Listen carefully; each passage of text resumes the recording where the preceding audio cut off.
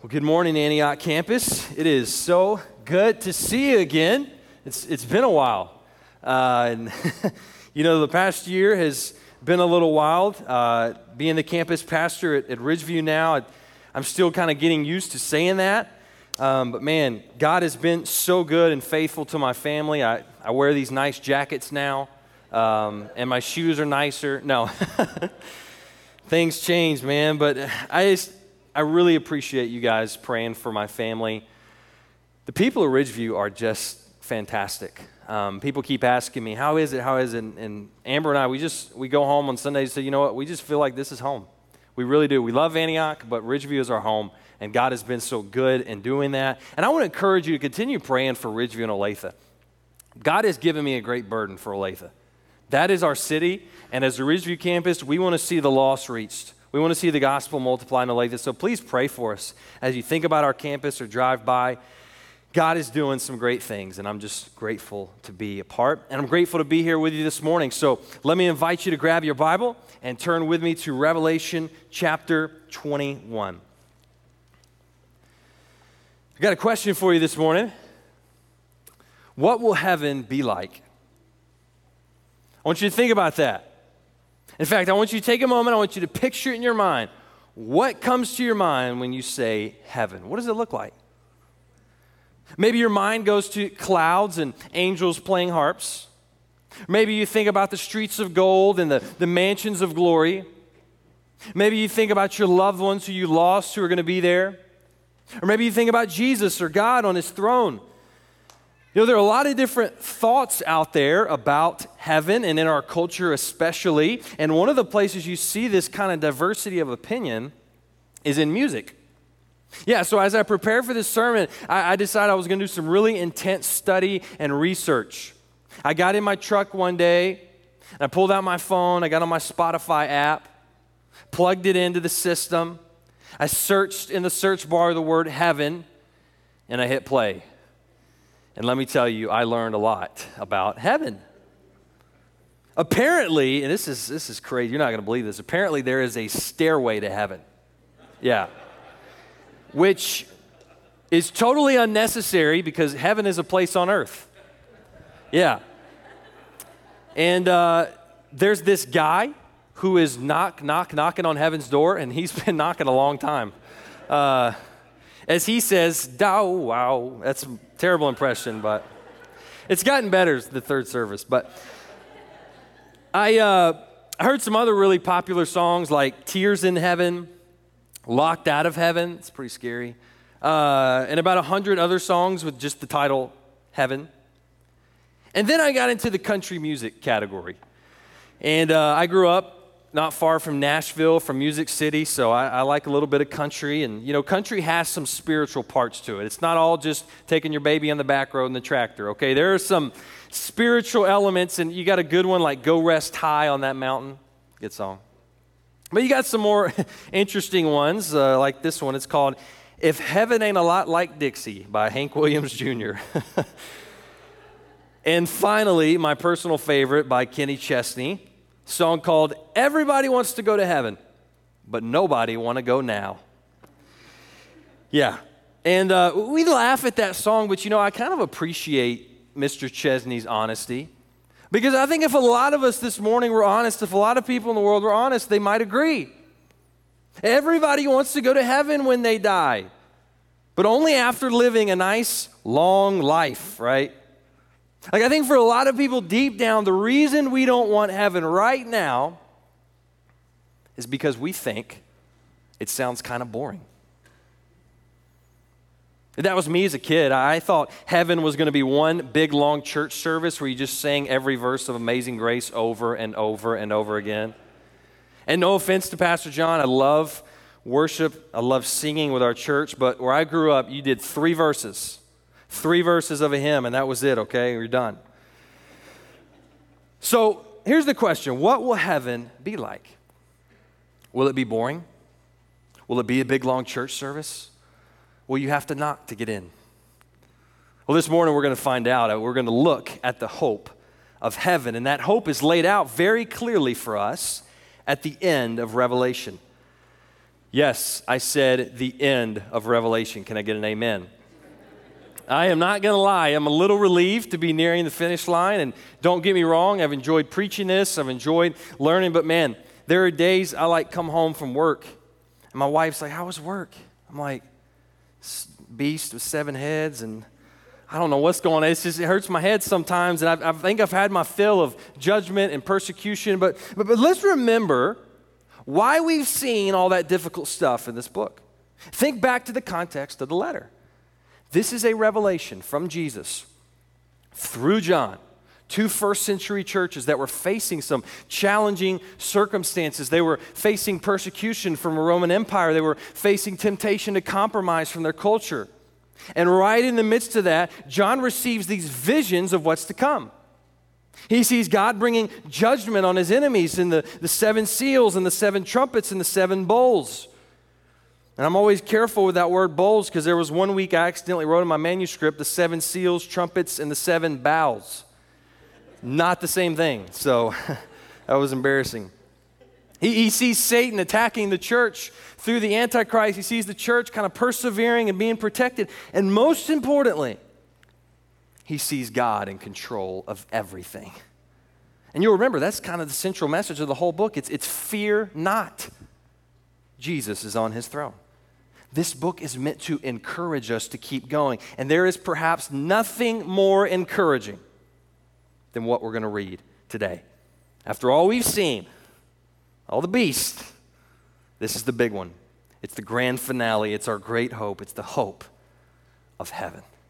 So let's just walk straight through this passage, and then we're going to close with 3 ways we see this hope. But look with me now at Revelation 21, verses 1 through 8.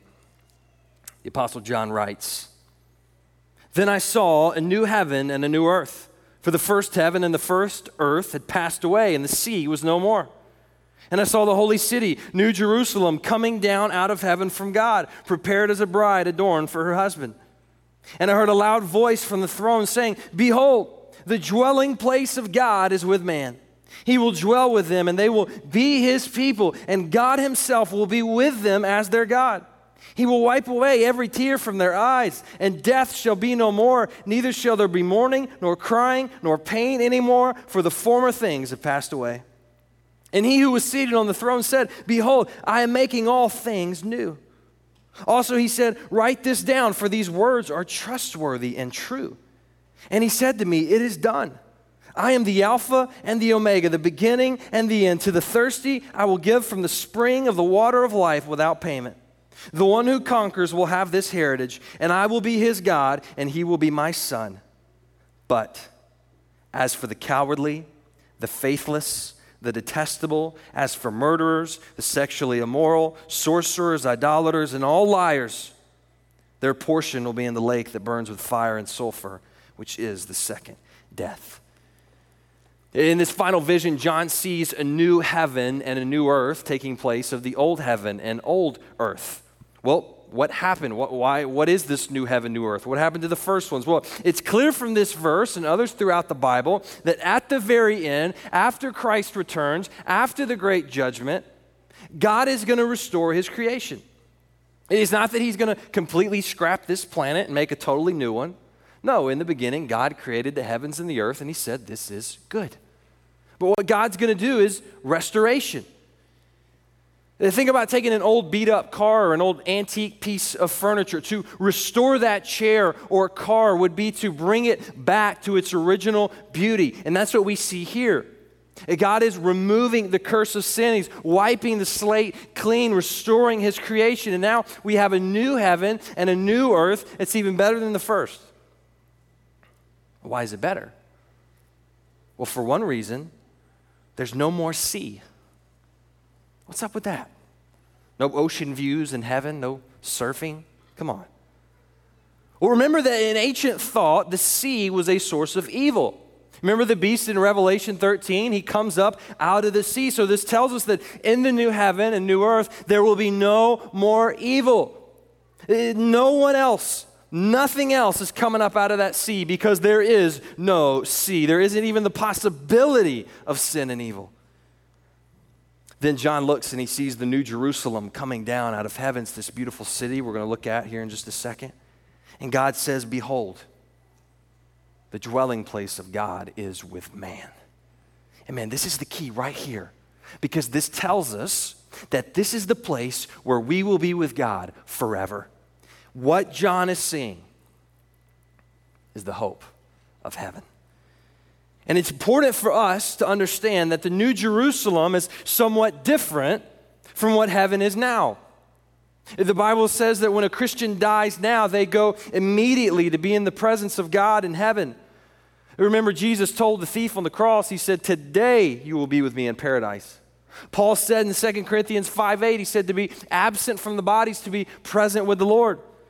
So this is not purgatory where we have to be purged of our sin in order to get into heaven. No, all who die knowing Christ go to be with Christ. But as I just quoted, heaven now is to be absent from the body.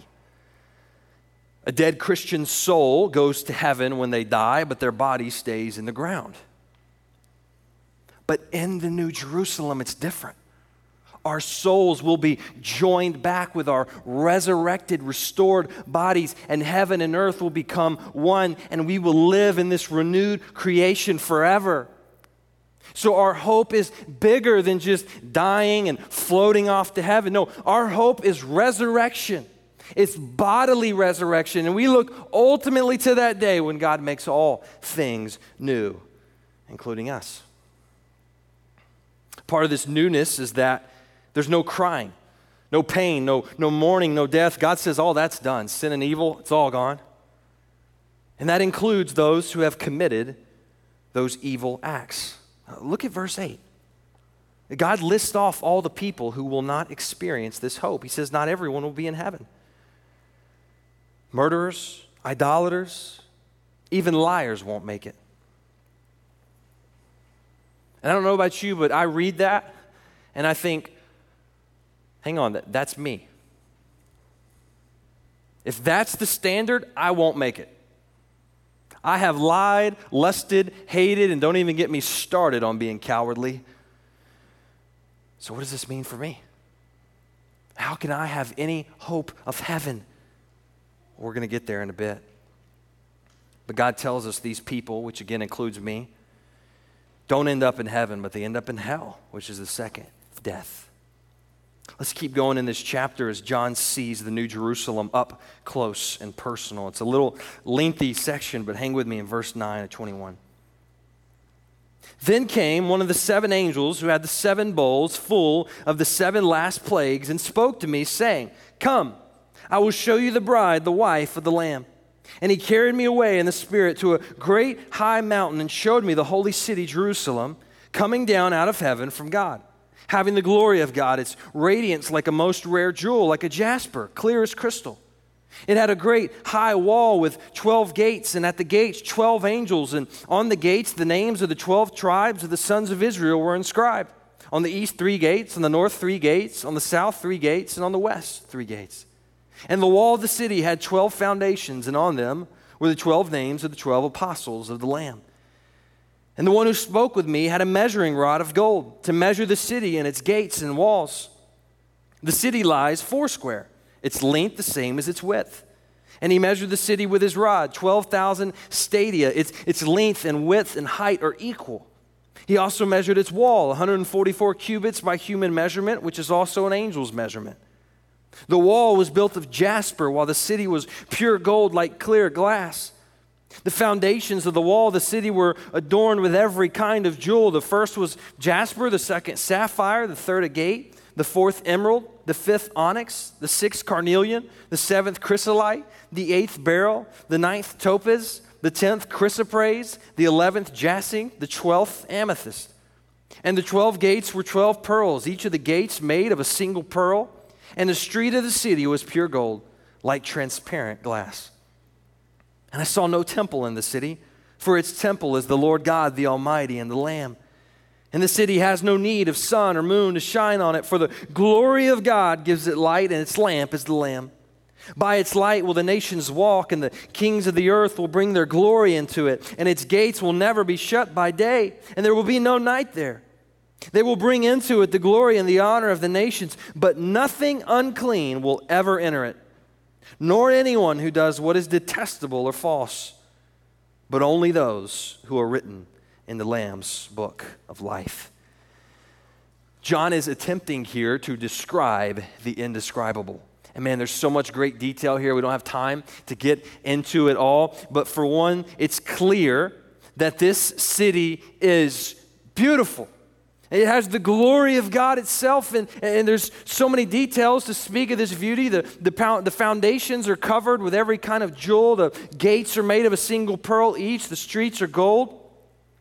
And people really love to kind of press these details and figure, oh, what does this mean and what might this mean? But I think what we're meant to do is just to step back and say, man, look at how awesome this is.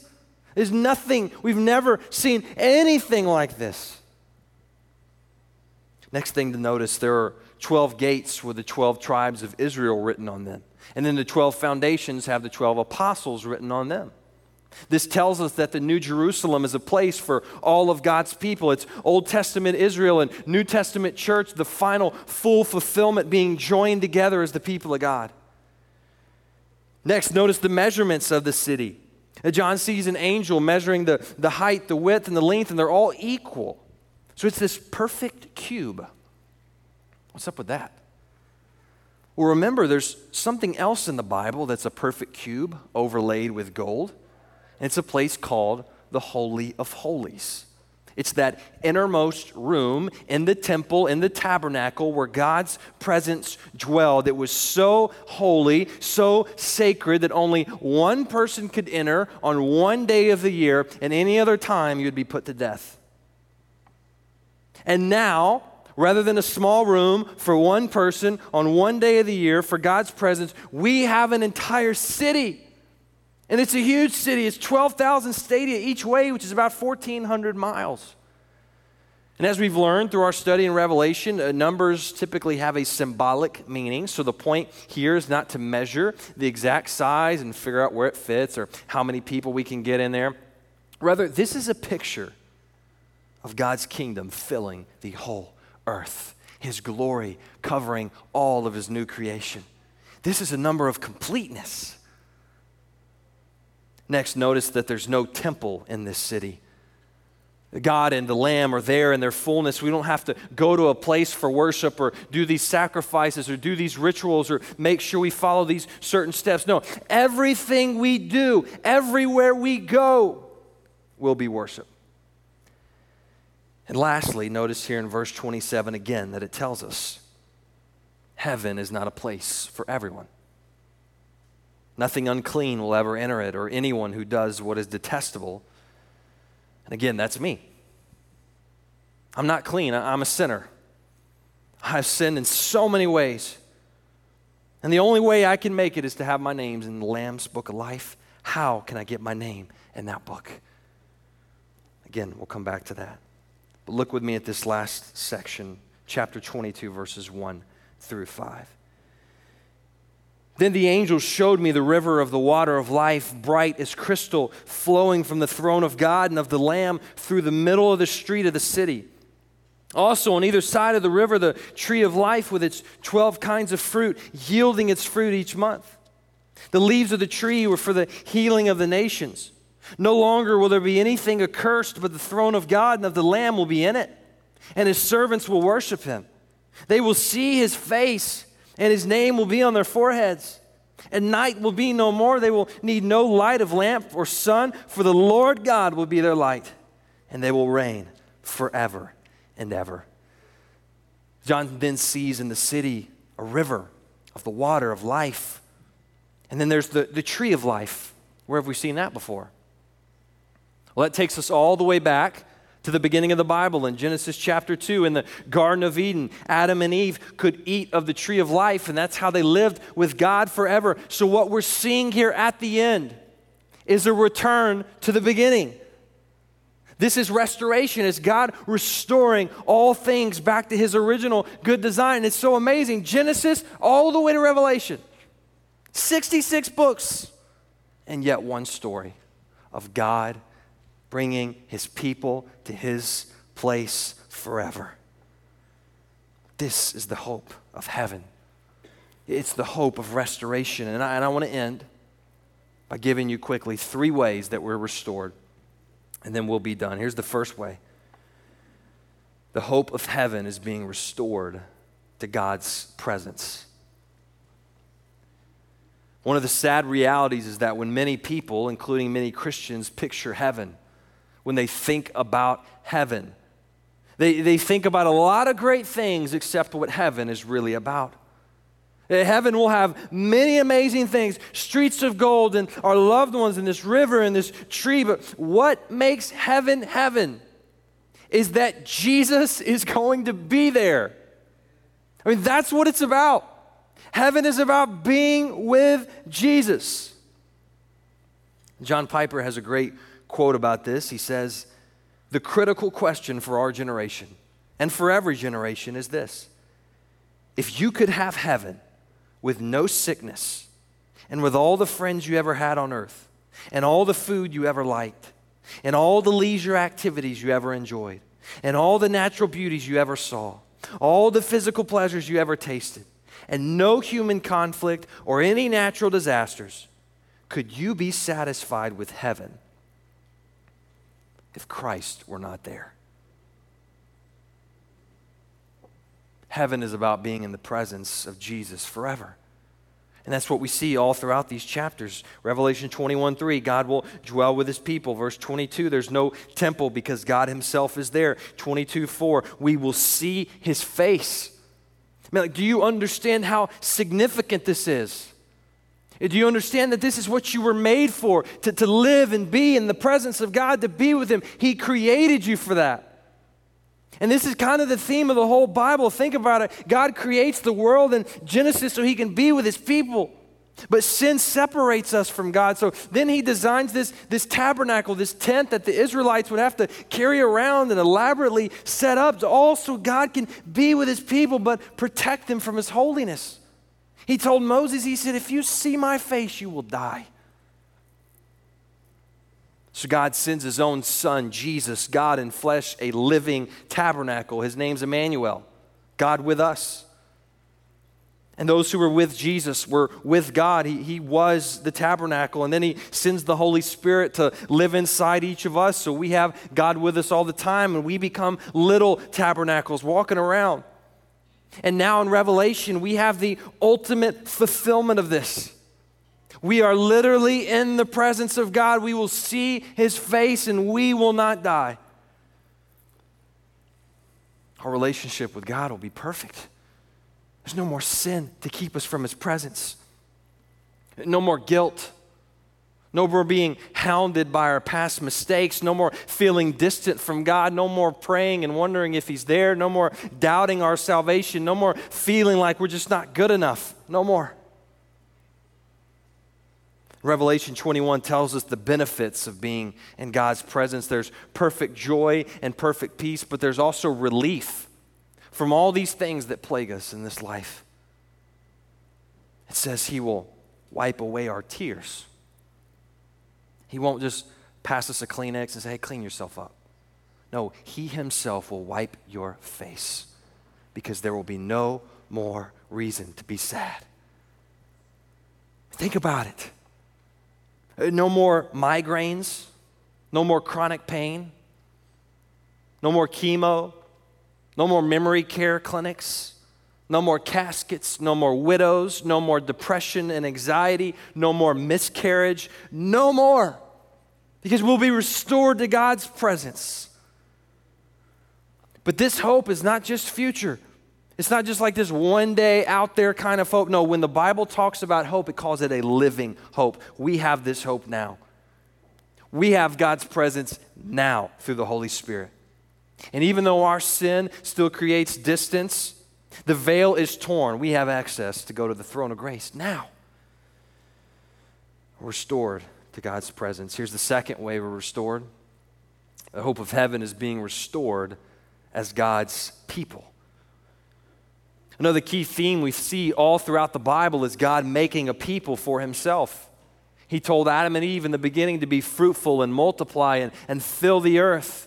He told Abraham that his descendants would outnumber the stars in the sky, and he built and created a church of diverse people.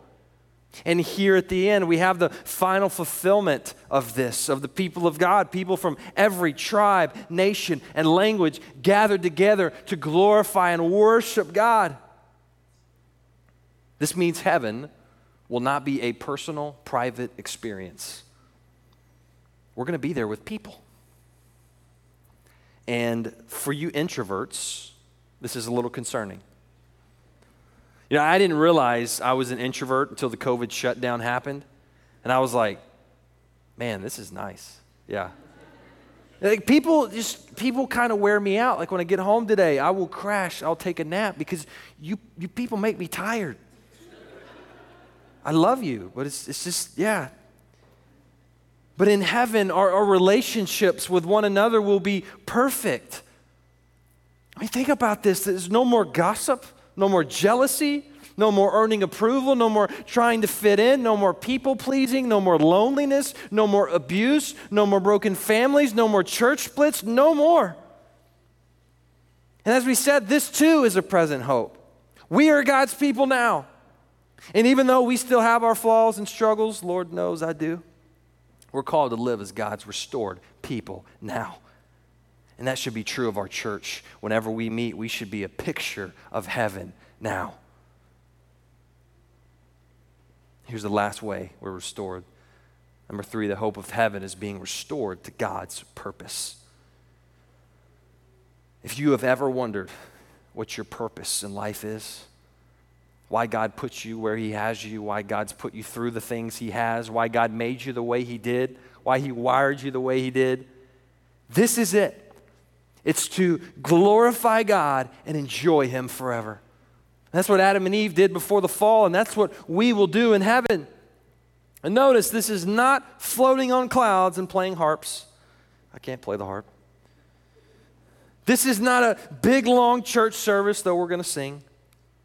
No, this is a renewed civilization and a renewed city. It's so much bigger than we can imagine.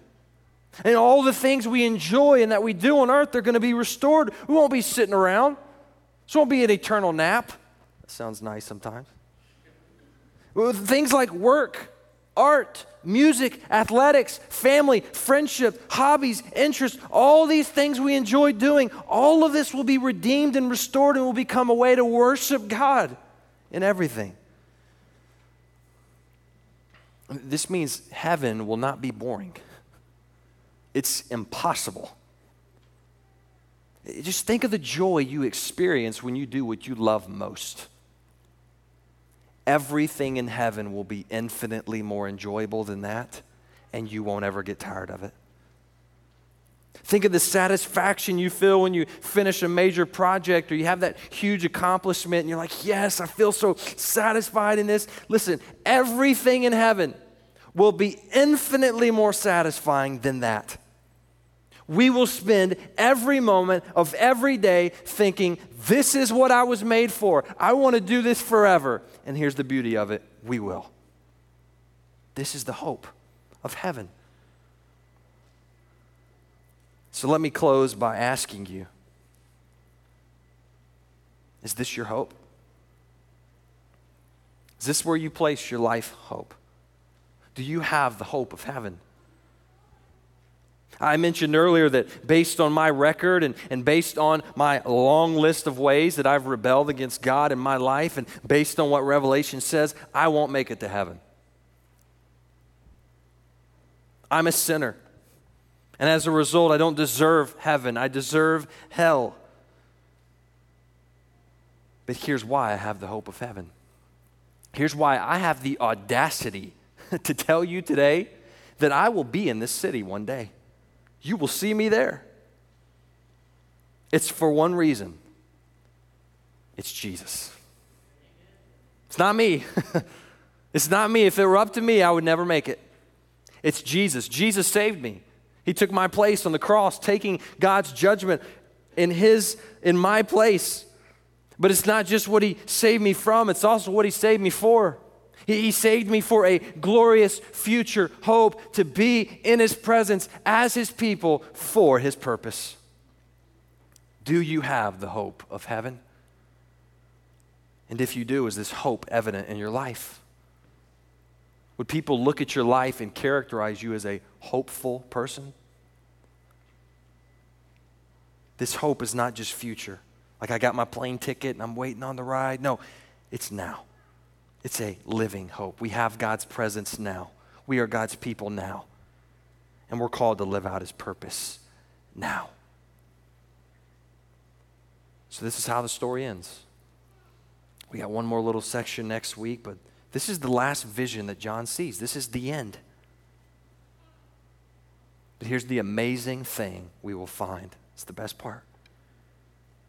This ending is only just the beginning. Let's go to the Lord in prayer.